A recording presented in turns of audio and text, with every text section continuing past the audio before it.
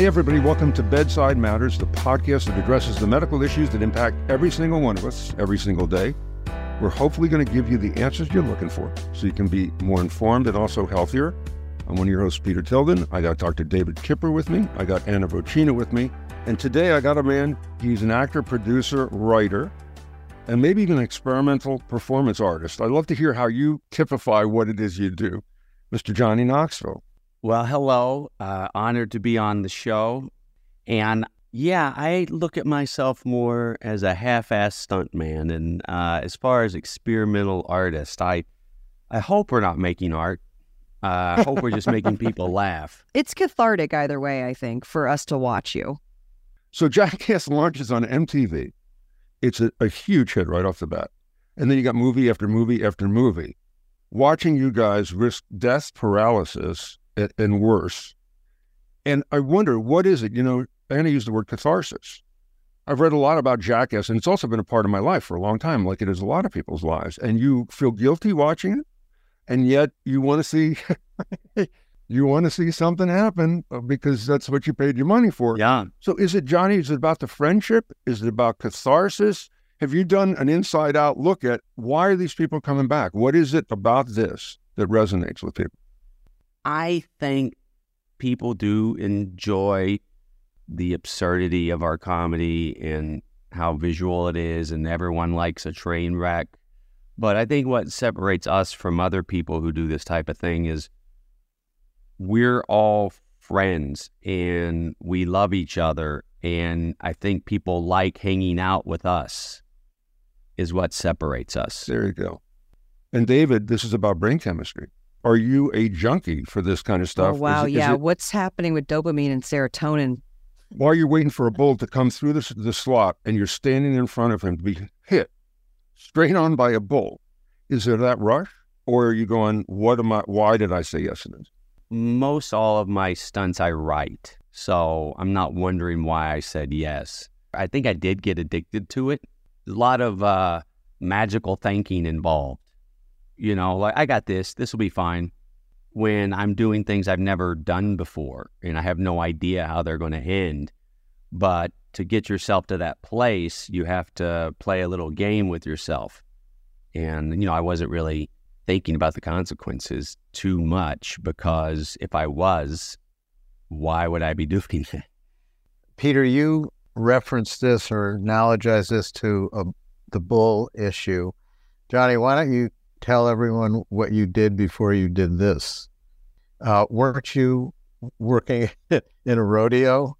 No, I never worked in a rodeo, but I did write some articles on I went to Gary LeFew's home and wrote an article on him for Big Brother, and I got on my first bull there. Gary LeFew was a world champion bull rider in 1970, and he supplied all of our bulls to this day for Jackass.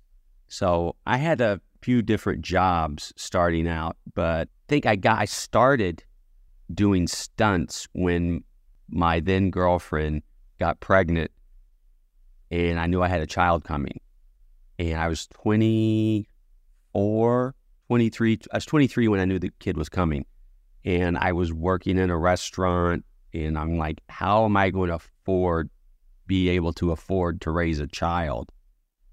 And my best guess was starting to write for magazines, doing participatory journalism things, like my poor imitation of Hunter S. Thompson. And the first one was I was testing self-defense equipment on myself, like pepper spray, stun gun, taser gun, and then someone was going to shoot me while I wore a bulletproof vest. But once we got out there, they said they weren't going to do it, so I had to shoot myself. It's you know, Rolling Stone asked my father why I did what I did. It's like 2002. He goes, well, he was like that Dominican baseball player. He wasn't going to get off that island by bunting. And this was my best guess at how to make a living with no college education. What's amazing is, and I remember this, so I was working with David Zucker at the time, who had done Airplane, Naked Gun, or whatever. Yeah. And I remember that tape made its rounds so quickly of a guy standing there shooting himself. Yeah, that's what started the buzz, was that tape, because I created it with Jeff Tremaine who was the editor of the skateboarding magazine that I wrote that article for. He became the director of Jackass, and Spike Jones got on board with us and helped us create it. And David, you want to talk about the addiction part of that? Because I should just casually mention, and the count may be wrong, so don't hold me to this, 16 concussions to date? Yeah, that's the number. No more. At least you can remember the number. Exactly. It's a good start. Thank you. That's good. There is a brain chemistry that is associated with risk-taking and impulse issues, and that's a dopamine imbalance. So one could say that Johnny had some dopamine imbalance, part of his brain chemistry, and I don't think that would be far-fetched. And, you know, people are either that or they're the opposite, where they tunnel their impulses internally. And so, yes, I think you could probably say that you're on that dopamine side with this, which then brings to bear this question. If this was pervasive as far as a brain chemistry issue with you, did you have any focusing problems as a kid in school? I was a handful in school, and yeah, I would act up, and I have had, I don't remember if it was, because I did really, like until 7th grade, I got straight A's, and then I hit puberty, and I cast my protractor aside. I could care less about school after 7th grade, but I enjoyed more the attention. And I don't know if that's in regard to what you're talking about, but I did eventually develop attention problems.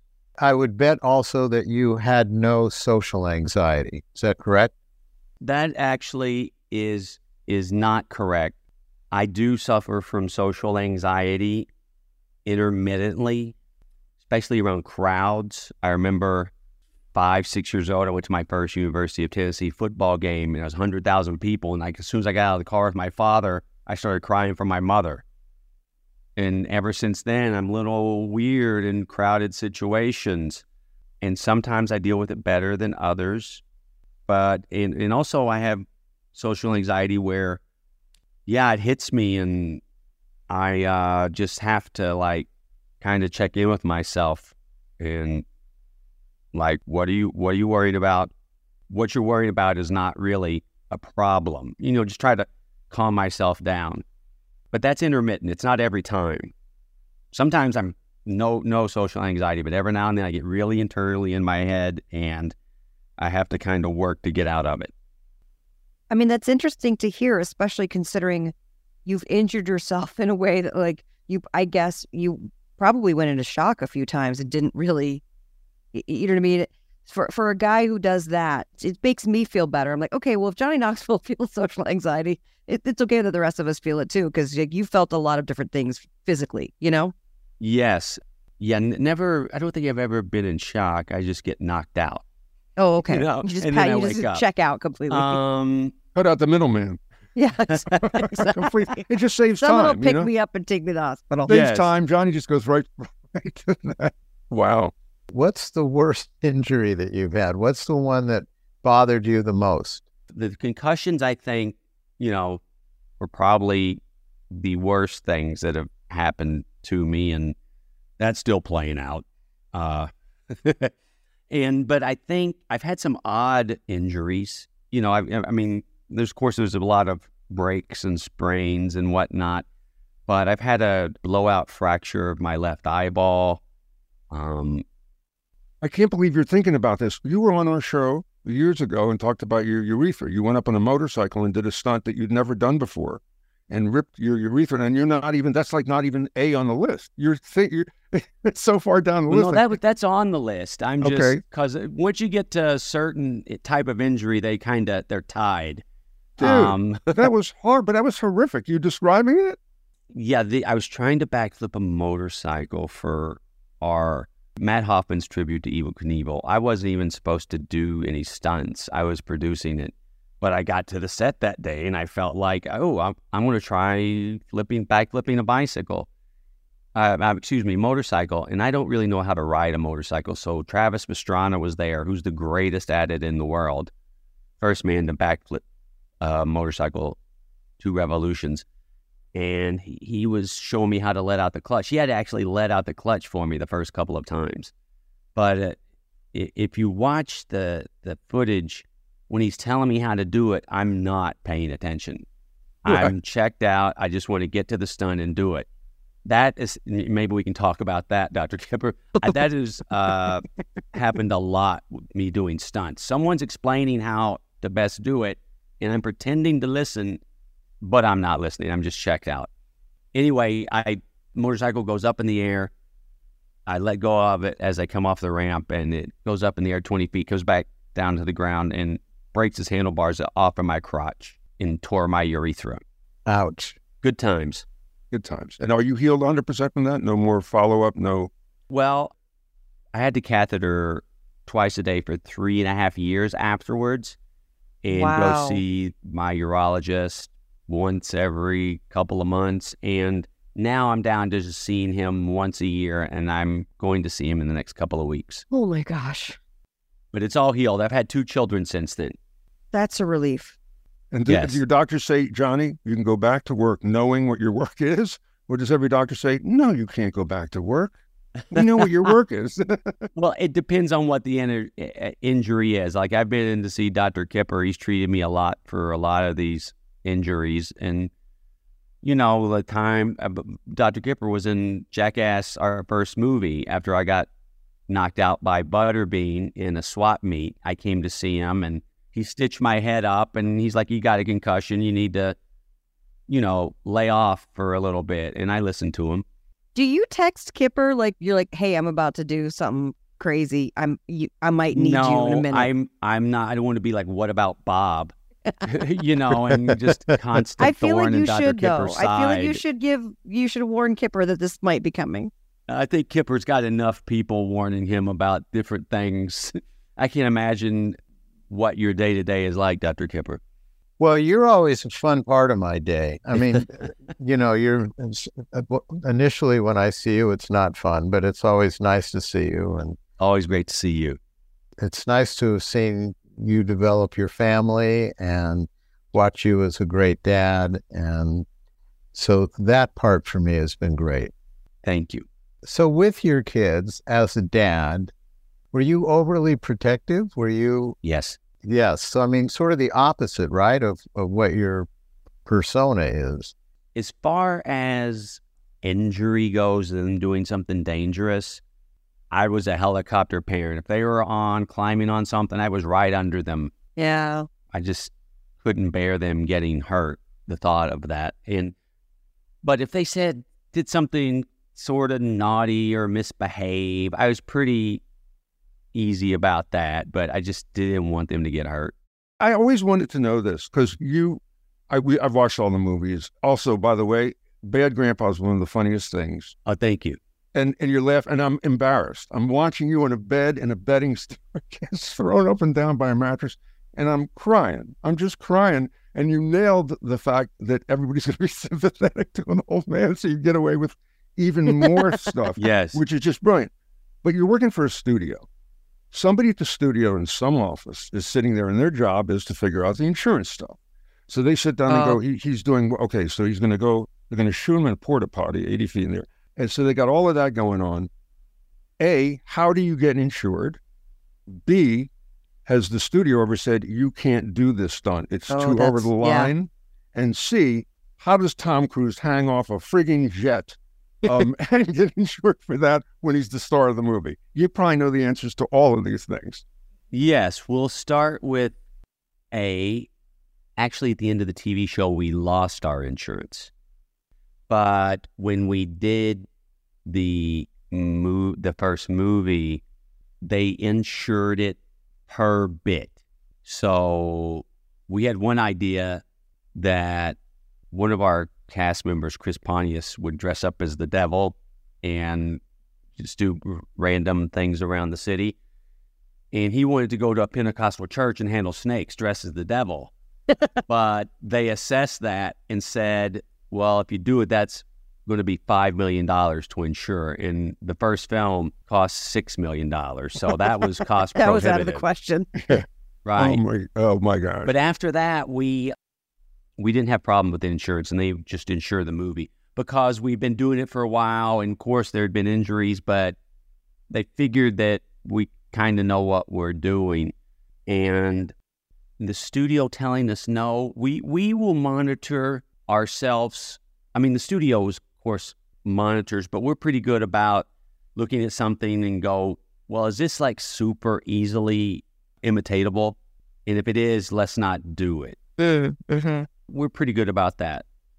But Tom Cruise, like, I don't know, like, is there that much jeopardy in being tied down to an airplane? I mean, sure, a bird can come and hit you, but he's got the best riggers in Hollywood. Yeah. Setting him on that plane. It's sort of dangerous, but he's safe.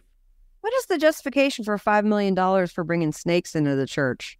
I don't know what insurance companies assess the value of a human life is. I'm sure there is a number, but maybe that's what they were looking at, either medical bills or the cost of a human life. So these were full-on poisonous snakes that will kill you with one bite. Well, Dr. Kipper could tell you more, but I don't know if every bite is you're going to die from. If they can replenish the venom quick enough. It seems like it's possible. Well, not every snake is poisonous, Mr. Insurance Adjuster. Just 2 of them. Well, no, all the ones they're handling are poisonous. I just don't know. It depends on how much venom they get in you, where they bite you, if it goes into an artery. I don't know. Dr. Kipper knows more than me. In my personal experience, a large worm is scary and potentially venomous. So as soon as you get to the snake size, it doesn't matter. You see, I looked at it, Johnny, as I'm part of the congregation. He comes in. I am so scared of snakes that I'm now in therapy for the rest of my life, and you're paying for it. It's therapy bills. Yeah. Because I didn't anticipate a snake being there while I was kneeling and praying. Right, so boom. So you're really terrified of snakes, Peter? Oh, don't start with me. See, he's got. Well, no, I just wanted to know. Yes, I am. Is that what we're saying? Okay, thanks for letting me know. Peter, you walked right into that. To bite me in the. I have himself nothing up. to do with this man. We have no business together. But I know.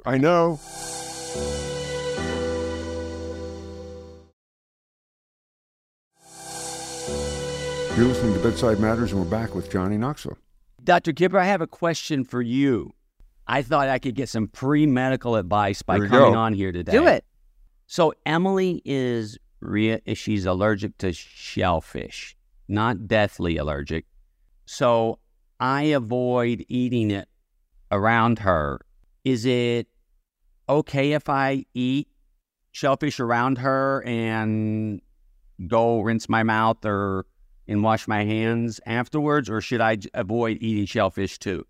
The former. You can eat shellfish around her unless you regurgitate what you're eating and spit it at her, but you're good to eat it. Shellfish allergies are idiosyncratic, and what that means is that you can have a bad reaction to shrimp on one meal, and another meal you can eat shrimp and not have a reaction. But if you have a bad reaction to shellfish, it's unlikely that you're going to try that again. Right. And someone sitting with you or near you is not going to create that problem. It's an intestinal issue. It gets digested in the intestinal tract, and that's where the allergy originates. So is it a problem, say I eat shellfish and then I give her a kiss on the cheek? Like, is that going to, or is it all intestinal? It's all intestinal. Okay. Now, there are degrees of these reactions too, because if people eat shellfish and again, they have a reaction to the next dose, but that reaction accelerates to where it's causing them not to breathe or to have anaphylaxis or near anaphylaxis, then I wouldn't kiss that person after eating shrimp. Right. But if it's just a moderate, mild, annoying allergy, then I think you're free to kiss Emily. Okay, thank you. David, You're can I welcome. ask a question about that, about allergy? Because I just saw an article that said, where a person wrote in that the kid had an allergy, but never had it before. And then I saw the answer can be, you can get allergies at any age. Like somebody without a peanut allergy all of a sudden can start presenting at age 17 or 34, or different allergies kick in at different times, or they're not even timed. I mean, it happens when it happens. You could live your whole life and then all of a sudden in your later years get an allergy. So allergies are autoimmune reactions. That means that the body is reacting to itself in some way and to these allergens, things that come in. And yes, you can get them at any time. It's certainly more common with your first exposure, and that's usually with kids because it's rare that as we get older, we try new things.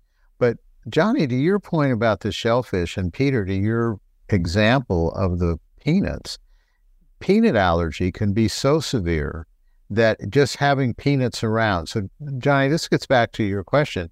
If these kids touch peanuts or they're in any way around peanut dust, they can set off a huge reaction. And that's why they don't do it on the airplane anymore, because the kids, if the dust is recirculating, it can like cause an anaphylactic response in some of these kids. Yes, absolutely. But what we're doing with peanut allergy now is that we're giving kids very, very tiny doses of peanuts when they're babies, and we can increase those doses, and that will solve the peanut allergy problem. So we get them acclimated. We have a dear friend. You guys have both been to my house, and this was one friend who, for a long time, could not come with his kids because his son had a peanut allergy. And so he couldn't even, if peanuts were on the table in a bucket outside, he couldn't come to the parties. So it can be pretty serious. But can you treat, like you do when with little kids, you can inoculate them, I guess, give them, but can you do it when they get older? Because I've had I have several allergies, as you know, and I used to get allergy shots. Can you do that with the peanut as the kids get older, or they have to be young?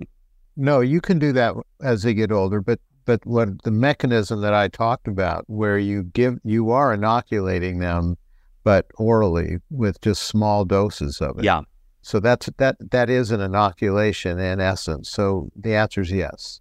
Okay. Without it being a shot, which is much better if you're 4 years old, to eat a little peanut than to get a shot. Sure. I'm going back to get retested for my allergy because it's been years, and I guess it's oral now. You're no longer doing shots. Are you supposed to eat? This is a question for Dr. Kipper because you're going back to get your allergies tested. I've heard both ways. You're supposed to have a little tiny bit of the food so if you haven't had it in years, that you're supposed to have a tiny bit of the food so that your immune system tags it. But then I'm like for example, with gluten, I'm celiac, so I haven't had gluten in 20 years since I was diagnosed. And it always, now when I do a food allergy test, it never shows up. It's always like, you're fine, because I haven't eaten it. And so my doctor said you would have to eat it for your immune system to tag it because it's not in your system. And I was always confused by that. What does that mean? I think that the doctor's answer was correct. I think that there are things that go through the GI tract. There are things that come through the respiratory tract.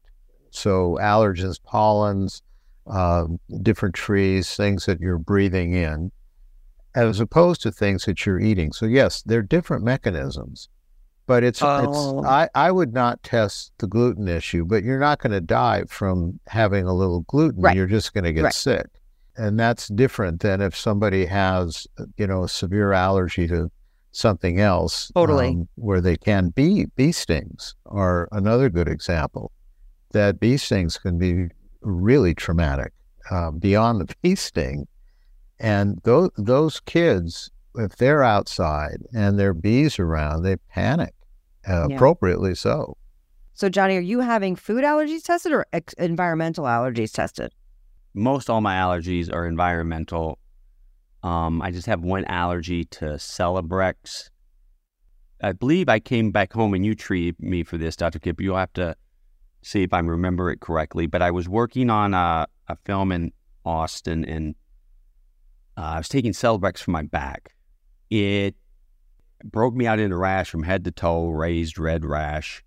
And thank God we had stopped down to replace a couple of people in the production that week. And thank God, because I broke out from head to toe in a raised red rash. And I believe I had to go on prednisone. And that prednisone's a miracle drug, and if you don't have to take it that often. But it did leave me like noticeably heavier in the rest of the film. But the rash was gone, so I was happy. So that's my one Celebrex is the only thing like that I'm allergic to. I thought I read that you got asthma, and it got even more complicated because you got really sick with bronchitis and also pneumonia. Environmentally induced asthma, yes. A couple of times I got hospitalized. I think when I was 8, it was really bad. I didn't realize how bad it was. And years later, Mother said, we were concerned we were going to lose you. But, at the time, you just know you're better and getting back on with life. But I always had that. But I never let it hold me back. I played all 3 sports around, football, basketball, baseball. And I'd run in the basketball court. I'd have my inhaler in my sock.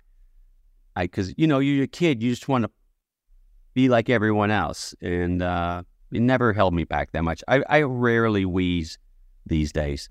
And are you still a black belt in jiu-jitsu? Or is that BS? BS? That is... I am 0-73 lifetime in fights. I have no skill. I want to interrupt you for a second before you're done. There is an interesting association of kids with asthma and anti-inflammatory allergies. So kids with asthma often have problems with aspirin, which is an anti-inflammatory. So you talked about your history as a kid with asthma. And now you have a reaction to Celebrex, which is an anti-inflammatory. So there is some association there. Interesting. How those dots get connected, I have no idea. But it is interesting now that you bring this up about your childhood and the Celebrex. It's interesting to me. It's probably tedious to everybody else. No, it's fascinating. Is that an overactive immune system? Is that what asthma is? It's a specific immune reaction to those things. Those things somehow in your immune system are connected. The how of it, I couldn't explain, but right. The association is there. So, John, I was going to say before we go, any of the stunts you did for Jackass, the movie, the TV show, any regrets where you went, you know what, shouldn't have done this, shouldn't have done that, where you look back and go, that was just a big mistake? No, not with the stunts that I have done. I know me and the boys have gotten into a little trouble here and there, and you can think, well, maybe we shouldn't have done that, but, onward and forward, siempre avante. There you go. Well, you seem like a really positive guy. Yeah. Well, I try to be. Well, yeah, I think you are. I think you're doing a great job. No more Jackass movies, I'm guessing, or am I wrong? I don't know. If we never make a decision until the last second, and if we did do another, I would step back and let the younger guys and girls be the elder Jackass statesman. Yeah, because I can't have any. I had a really terrible reaction to the last concussion I had, and I, just talking to Dr. Kipper and my neurologist, and it's like we decided it's enough. Best I stop while I'm behind. Yeah. They asked, could you not? Yeah. What I love is you're not that far away from becoming Irvin Zisman, and you can do that role. We could save on so much makeup. The makeup time and the cost if we'd shot another. I think you got a whole series of grumpy old men type movies as soon as you hit your 60s or 70s. Since you're there. So thank you so much. You're always such a good sport, man, and such a pleasure. And take care of yourself. Well, thank you. Thanks for having me. Johnny, I thank you. And I'm glad that my pals here got to see what a great guy you are in all these ways. And you're smart and you're all these things that one would never think about you if they only saw you through your films. So I'm glad you got to share your real self. Thank you for your time. Okay, well, thank you so much. Be good, man. Thank See you. you. Bye, Johnny. Take care. Bye. Take care. Bye. Bye-bye. The information on bedside matters should not be understood or construed as medical or health advice. The information on bedside matters is not a substitute for medical or health advice from a professional who is aware of the facts and circumstances of your individual situation. Thank you for listening. If you enjoyed the show, please share it with your friends. We'll see you next time.